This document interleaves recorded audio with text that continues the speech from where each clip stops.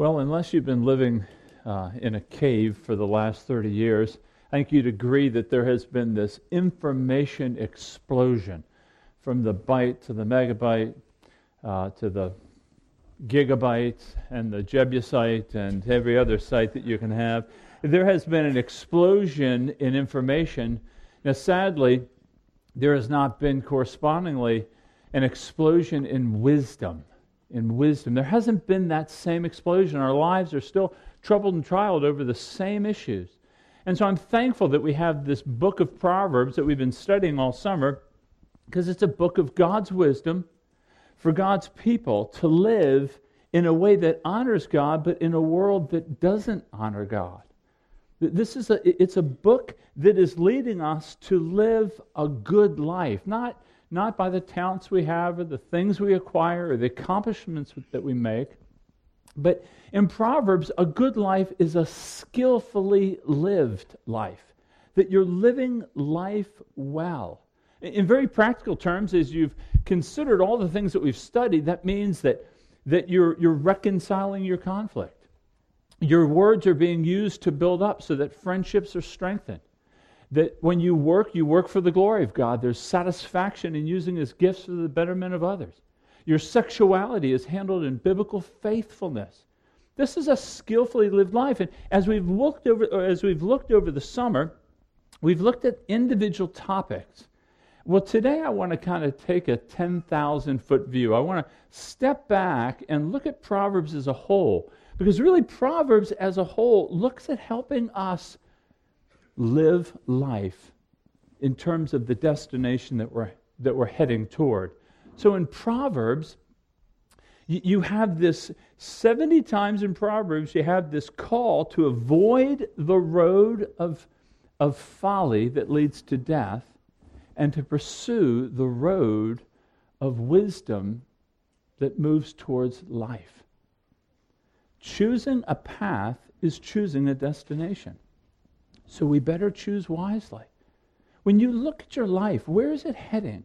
When you see the marks of your life, where is it going? Where is it? It's really a matter of life and death.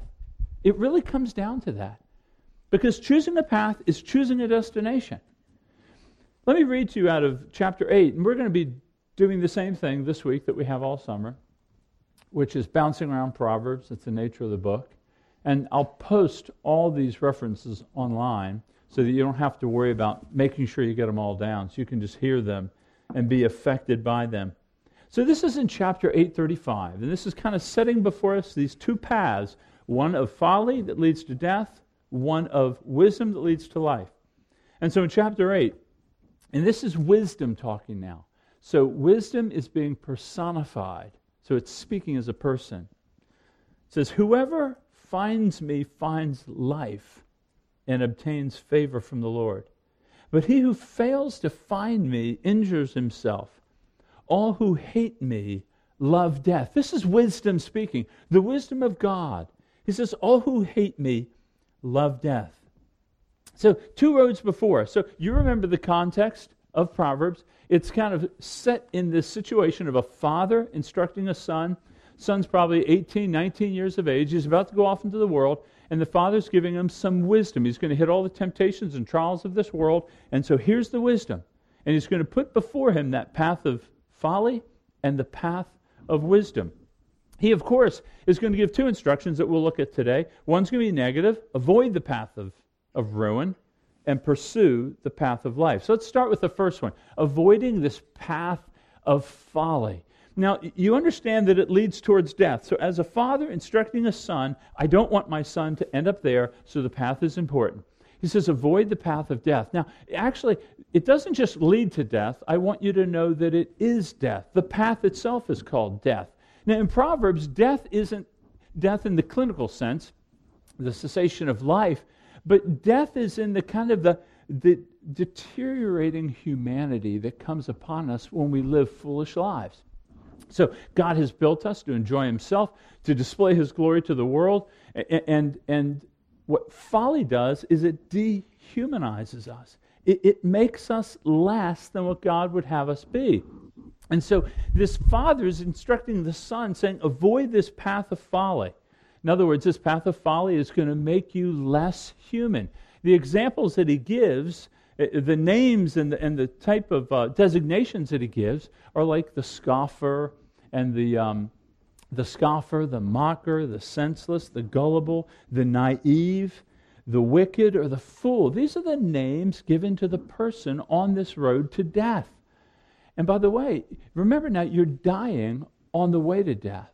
So this is speaking about a life that's dying well before the grave. And so that's the instruction the Father's giving. Now, he gives some examples of what this road of death looks like. And I want you to know, it may surprise you, it's not marked by murder and rape and adultery and crimes of passion. It's much more nuanced than that. So the fool, the person that's walking on this road of death, it's issues that are much more nuanced. In fact, it's really a life not in overt wickedness, but in careless living. Or as Proverbs would say, foolish living. Now, you must remember that the term fool isn't some accusation of stupidity. Foolishness is really a moral designation for a person who lives without regard for God. They just live. I mean, they're nice people. They may believe in God. They may not. They don't have animosity towards God. They just live without regard for God. They don't consider his ways. Like Psalm 14:1, it says, the fool says there is no God. So I make my decisions, I make my life in accordance with what's best for me, and I don't give consideration to God. So how would this look like? What would the marks of this road of death be? Well, it could be in terms of dealing with our anger that I justify myself. I excuse myself. I explain myself. I don't repent and reconcile. The fool says, yeah, I'm right in the way that I feel this way, and so I must be right. And it slowly deteriorates the person's life. In fact, we read in Proverbs 28 or 29:8, it says, scoffers or arguers set a city aflame. You know how it is. When a person really gets angry really fast, you see their face almost contort. It's like almost dehumanizing. It's like they're becoming a monster. They're not really human. That's that slow deterioration of a person. Or not just anger or sexuality. If you don't walk in marital faithfulness and covenantal faithfulness, and you pretty much share yourself with a lot of people, there's that deterioration. And it says in Proverbs 6, he who commits adultery lacks sense. He who does it destroys himself. We've seen that. I mean, just the the repeated misuse of the sexuality that God has given to you will contort your life in a deteriorating way. Or your words. You know, we've been instructed that our words have the power. He says that life and death are in the power of the tongue. When you use your words in a way that build up and encourage and edify, there's health and there's life. But when you use your words to kill and to cut down and destroy, there's this deterioration. It's like a death. You're killing relationships by the misuse of words. That's the fool. Or not just that, but let's say contentment, that we can't find it. We're envious. We're always climbing the ladder. There's a certain degree of deterioration to our humanity. And we read this last week in Proverbs 14:30. It says, a tranquil heart gives life to the flesh, but envy or passion makes the bones rot. You know how it works. When you live in envy, when you're always living unsatisfied, you're always thirsty, you're always hungry, you never have that sense of joy, there's a deterioration of the image of God in you. And so that's what he's saying here. He's warning us, don't walk on the path of life, on the path of death. When you walk on this path of death, what's going to happen is it's going to dehumanize you. It's going to destroy you. So it's not the overt actions. It's the more nuanced ones. It's the foolishness. It's living like God didn't matter to you. Remember, it's not hardened disbelief. It's just, I want to live the way I want to live. And the Father's saying to the Son, that will destroy you. That will destroy you. In fact, it ends up, this kind of living death ends up at a final death. Again, I'm not speaking about the cessation of life. A final death is when life is over and you're before God. In fact, we learn in chapter 11:7, he says, when the wicked dies, his hope will perish. There is no hope. There's no turning back. There's no second chance. If you're on this road of death and then you actually die, then that's it. In fact, in Proverbs it says, wisdom says this, then they will call upon me, but I will not answer. They will seek me diligently, but will not find me, because they hated knowledge and did not choose the fear of the Lord. So you can hear the pleadings of a father saying, don't get on this road. Don't get on this road. Now, I'd be remiss if I didn't draw the parallel to the New Testament in terms of the nature of folly leading to death and the nature of sin leading to death. So you have, for example, in Romans 6:23, the wages of sin is death. That if we walk in this folly, if we walk in this sin, it leads to death. So that's the path. We shouldn't be surprised at the destination. So if you're here today and you're not a Christian, I'm glad you're here. But I think you would agree that this is really true to observation. You know, that the choices that we make form a narrative of life. You know it. You know, choices become habits, and habits become traits, and traits become character, and a character becomes a life. So when you look at your life, what are the choices that you're doing? How are they affecting your life? Are you on this road of death? And what do you think happens after death? I mean, death is that constant. And I would remind you that in a group this large, there will be many of us, or some of us, that may die very suddenly. I mean, death isn't always protracted. Death isn't always foretold. Sometimes it's very sudden. And so I want to think about this today. I hope you're thankful, actually, that we want to talk about these issues. They're real. They're true. Death often comes very quickly without giving you time to consider these things. So what do you think happens after death? Do you think you've lived life well? Is that what it is? Do you think it's going to go great because your life has been pretty strong? Or what do you think happens after? Do you think it's just your life and it's just... Winston Churchill didn't believe in the resurrection. He believed that when life ended, it was like blowing out a candle. That's it. It was all over. Is that the way you feel?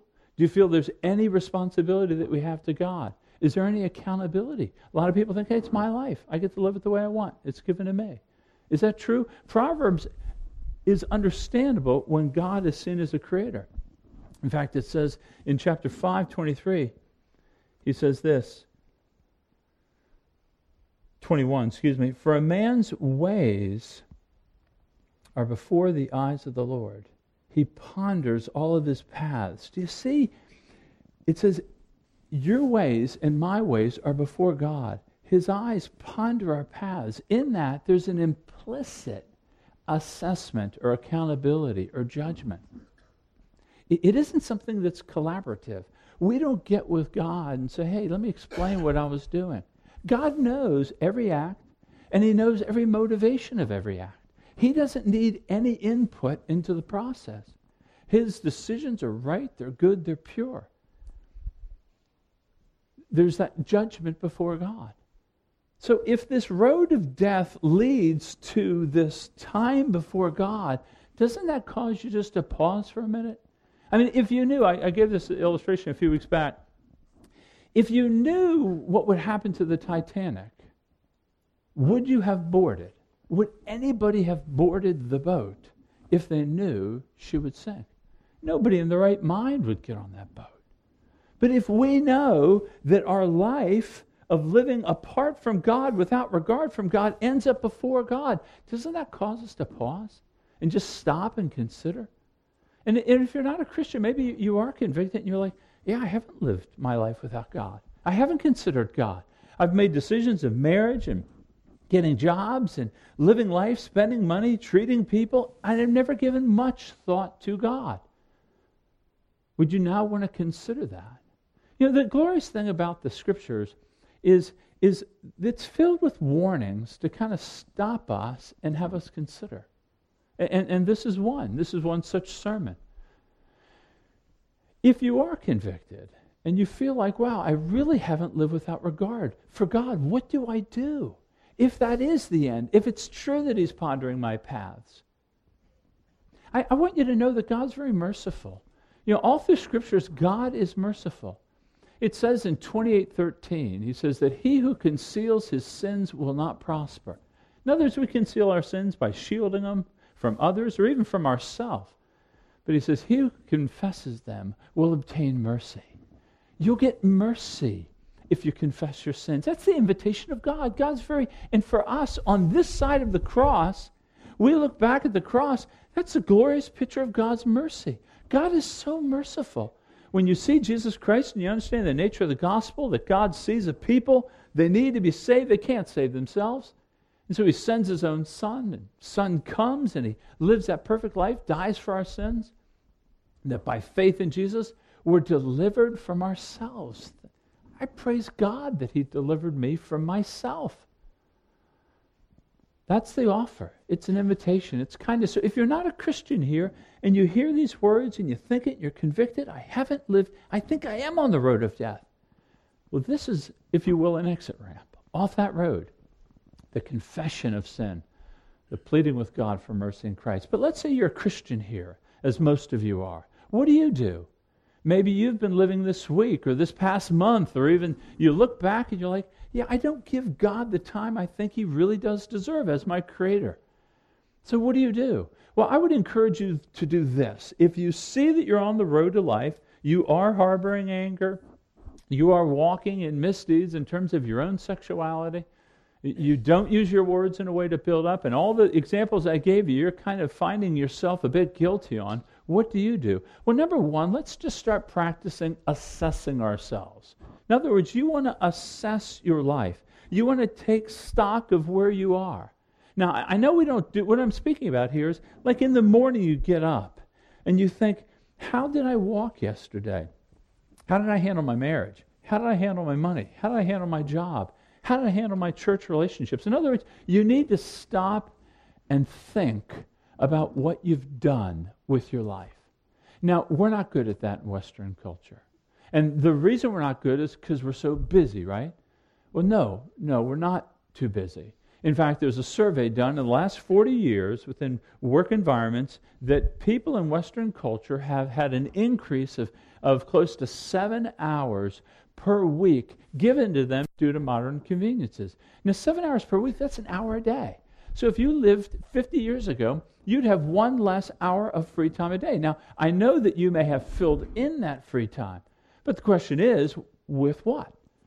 We don't do well with contemplation. We don't do well with meditation. I want to encourage you to think through your life. Do you see marks of the road of death in your life? Is there foolishness? Is there ignoring of God? Is there casual views of sin? Is there not fearing the Lord? And think about it and assess yourself. But don't do it in a vacuum. Don't just do it by yourself. I would encourage you to invite other people in. In Proverbs 16:25, he says, there is a way that seems right to a man, but in the end it leads to death. So you don't want to do it in a vacuum. And this is the nature of the local church that I just love, that there are people here, when you're plugged in, you're known, they know you, you know them. You can invite people into your life, and it takes that. You invite them in. Scrutinize my life with me. Do you see these marks of death? Do you see a casualness? Do you see a foolery in my life? I mean, what do you see? Now, I don't want you to gather a bunch of yes men or yes women. Oh, you're doing great. I just love what you're doing. Invite people that will be candid with you. And you have to give them permission, because we don't like it when people tell us our sins.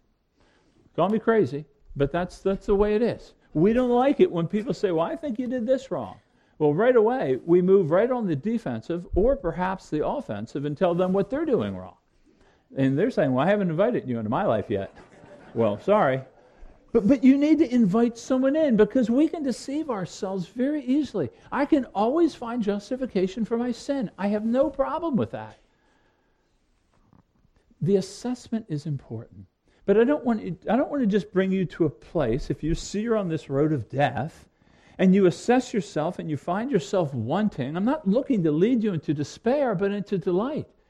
And so after you assess yourself, for the Christian here now, after you assess yourself, I would encourage you to run to the gospel. Then run to the gospel. You're going to go and you're going to consider all of the great work that God has done for us in Christ.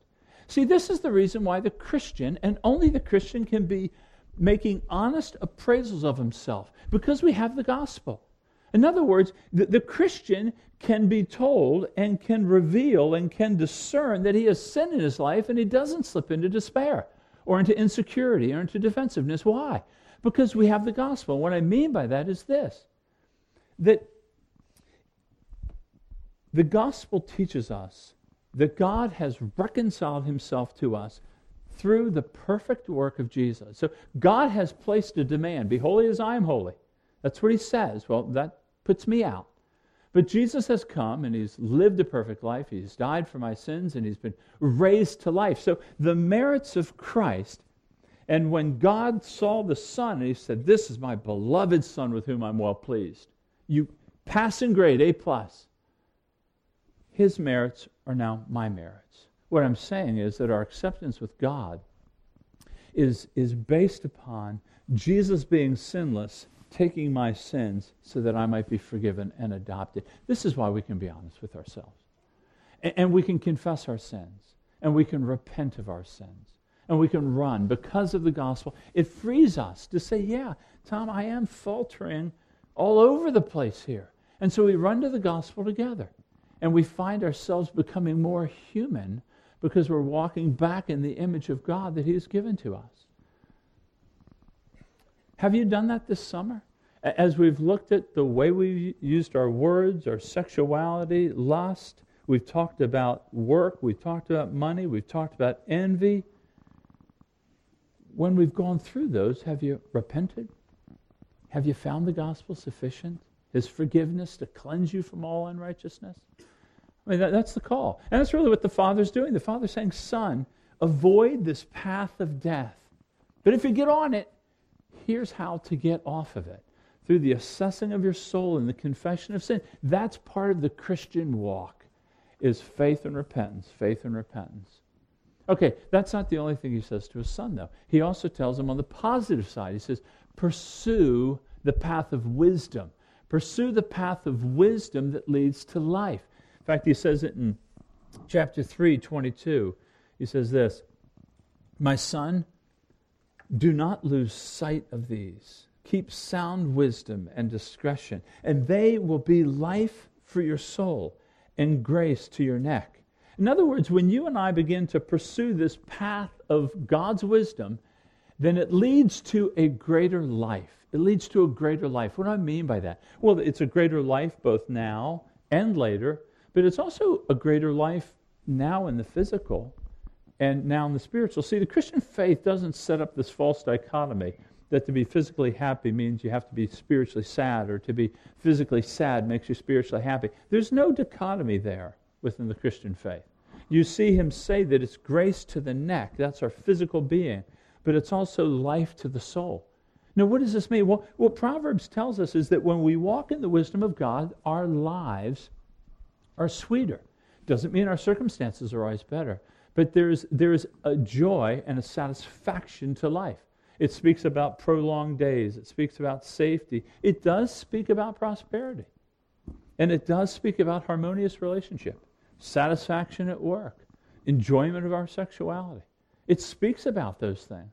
And it doesn't just speak about those things being for us, but also for others. You know, the two expressions in Proverbs are the tree of life and the fountain of life. So it kind of has this understanding is when you walk in the path of God's wisdom, then your life is going to be bettered, but the tree of life or the fountain of life seems to have a spillover effect to others. That there's a joy for everybody related to us. That when you're satisfied and happy in God, that's going to have this kind of heating effect for others around you. It's a very good thing. And the marks of this path of life, here's how you know if you're on the path of life. You don't know it because you're raising dead people, and you don't know it because you're cleansing the leper and you're healing the demonized. You know it because when you get angry at somebody, you're led to repent and reconcile and restore that relationship. And all of a sudden there's that sweetness of a reconciled relationship. Or that you walk in a sexuality that is right and it's holy. And there's a deep joy, and we talked about this, had a whole sermon on the depth and the profundity of joy when it's in the context of that covenantal faithfulness. And God wants us to have that joy, as opposed to the guilt that comes from when we kind of smear ourselves and ruin ourselves in pornography and the like. There's a joy, there's a satisfaction to walking rightly with our spouse or with our words. Instead of giving vent to our anger and blasting somebody out of the water with our words, that we speak in a way that's upbuilding and encouraging.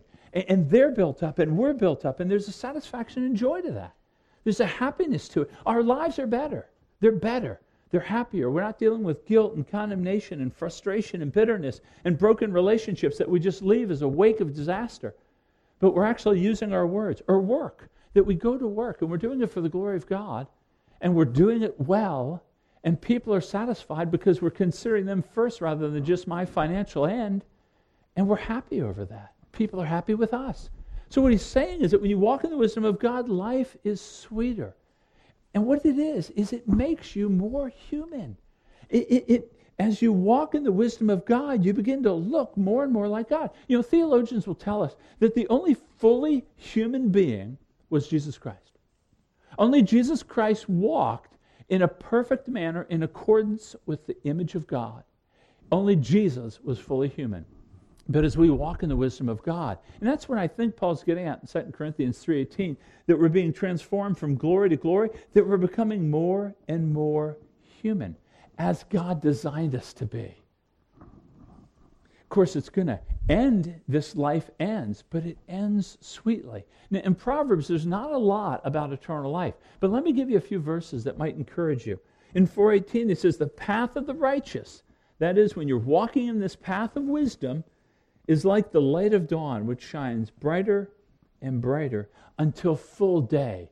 I got to believe that Solomon intended us to see in that kind of moving through life. It gets brighter and brighter. And then when we see him face to face, there's a fullness of the day, that bright shining sun. Or we see in 12:28, the path of righteousness is life, and in its pathway there is no death. Now, we know there's a physical death, but there's no final death. Or in 14:32, the wicked is overthrown through his evil doing, but the righteous finds refuge in his death. Think about that, a city of refuge. So we're aging out, we're approaching death, and yet there'll be a refuge for us. There'll be a place of safety, a place of well-being. What's he speaking about? We're going to be with God. So we have this path of death, this path of folly, foolishness, sin that leads to death. We have this path of wisdom, walking in the wisdom of God that leads to life. That's what we have cast before us. That's what the Father's speaking to the Son about. We have the path of folly that leads to a dehumanizing of us. We've seen people, and we have the expression that when they walk in such sin and such brokenness, what do we say? We say they're like animals. In other words, we even admit it. They're not human anymore. They're animals is what they are. But when you walk in life, you're walking truly as a human that God intended. And that's what this Father wants for his Son. So if you're not a Christian here, and you're thinking about this, and you're like, I do want that life. Maybe you're looking at your life right now, and you do have just these littered conflicts, these unresolved issues. You keep explaining why you have these things, and they're never your fault, and you just have this kind of train wreck behind you, and you say, I want this life. Well, I want to tell you that Proverbs is not a book of morality. It's not a cause-effect book. If you do this, you get this. It's kind of a quid pro quo. If you do it, you get this.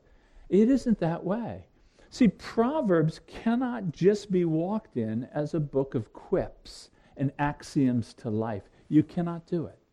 See, this is the message of the Christian faith, is that Jesus has come to do what we cannot do. So the joy in 16:11 that Nick read at the beginning of the service, that he says, that you've made known to me the paths of life in your presence. That's what we're speaking about here.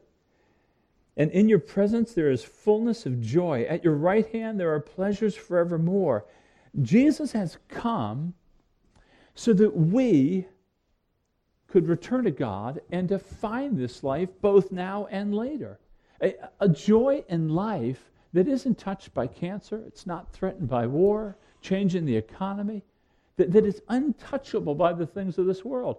Now, it doesn't mean, again, that our circumstances are always perfect, but there's a profound foundation of joy and satisfaction and contentment in life because of Christ. And that's what Christ has come to do. In fact, he says in John 10:10, he says, I've come to bring life and to bring it to the full. It's the same language. Or in John 14:6, he says that I'm the way and the truth. So I'm the way, I'm the path, I'm the truth, the true path, and I'm the life. Same language we're using in Proverbs. No one comes to the Father but by me. So for the non-Christian here, this is what we as Christians say is conversion. We say that we're no longer on the path of death, but we're going to by faith move and follow Christ by faith, leading us to the path of life, leading us to pleasures forevermore. But for the Christian here, how do you walk on this path of life? Are you on it? Do you see the marks so that when you sin, you're led to confession by the prompting of the Spirit? I mean, are you working for the glory of God? Are you walking in a marital faithfulness with your sexuality? Are you trying to use your words for the building up of others? And when you don't, you repent and seek forgiveness and reconciliation? Here's what he says in 1923. This is for the Christian now to walk on the path of life. In 1923, he says, the fear of the Lord leads to life, and whoever has it rests satisfied. I mean, to me, when I read that, it sounds very inviting. The fear of the Lord leads to life, and whoever has it rests satisfied. So it's the fear of the Lord. Now, we've talked about this, I think, just about every week. The fear of the Lord, what is it? It leads to life and rest, satisfaction. So the fear of the Lord is this. The fear of the Lord is not horror and it's not fright. It's not fear as in trembling. I've just seen a ghost and I'm startled. It isn't that. The fear of the Lord has to do with worship. It has to do with a recognition of kind of the jaw-dropping look on God. So if you were an Old Testament saint, for example, and you were to hear the fear of the Lord, you might look back, as I mentioned last week, you might look back to the Exodus. They were slaves in Egypt, and God, because He is merciful and powerful, delivers them from slavery and brings them to sonship. So they were a people who didn't deserve anything, and yet they were given everything. And that kind of jaw-dropping reverence over His power, but this affection toward Him because of His kindness. So it isn't just this fear of just sheer power, but there's an affectionate reverence because God's moved with kindness towards us. He's kind of called us forward. He is lovely. Or as in C.S. Lewis's book, The Lion, the Witch, and the Wardrobe, He's not safe, but He's good. He's very good. Now for the New Testament saint, we look back to the greater Exodus, the cross. We look back and we see in the cross that we were slaves to ourselves. We were slaves to sin, and yet now He's made us sons and daughters. Why? Because He's gracious, He's kind, He's just called us forward. It's that jaw-dropping sort of affectionate reverence for God.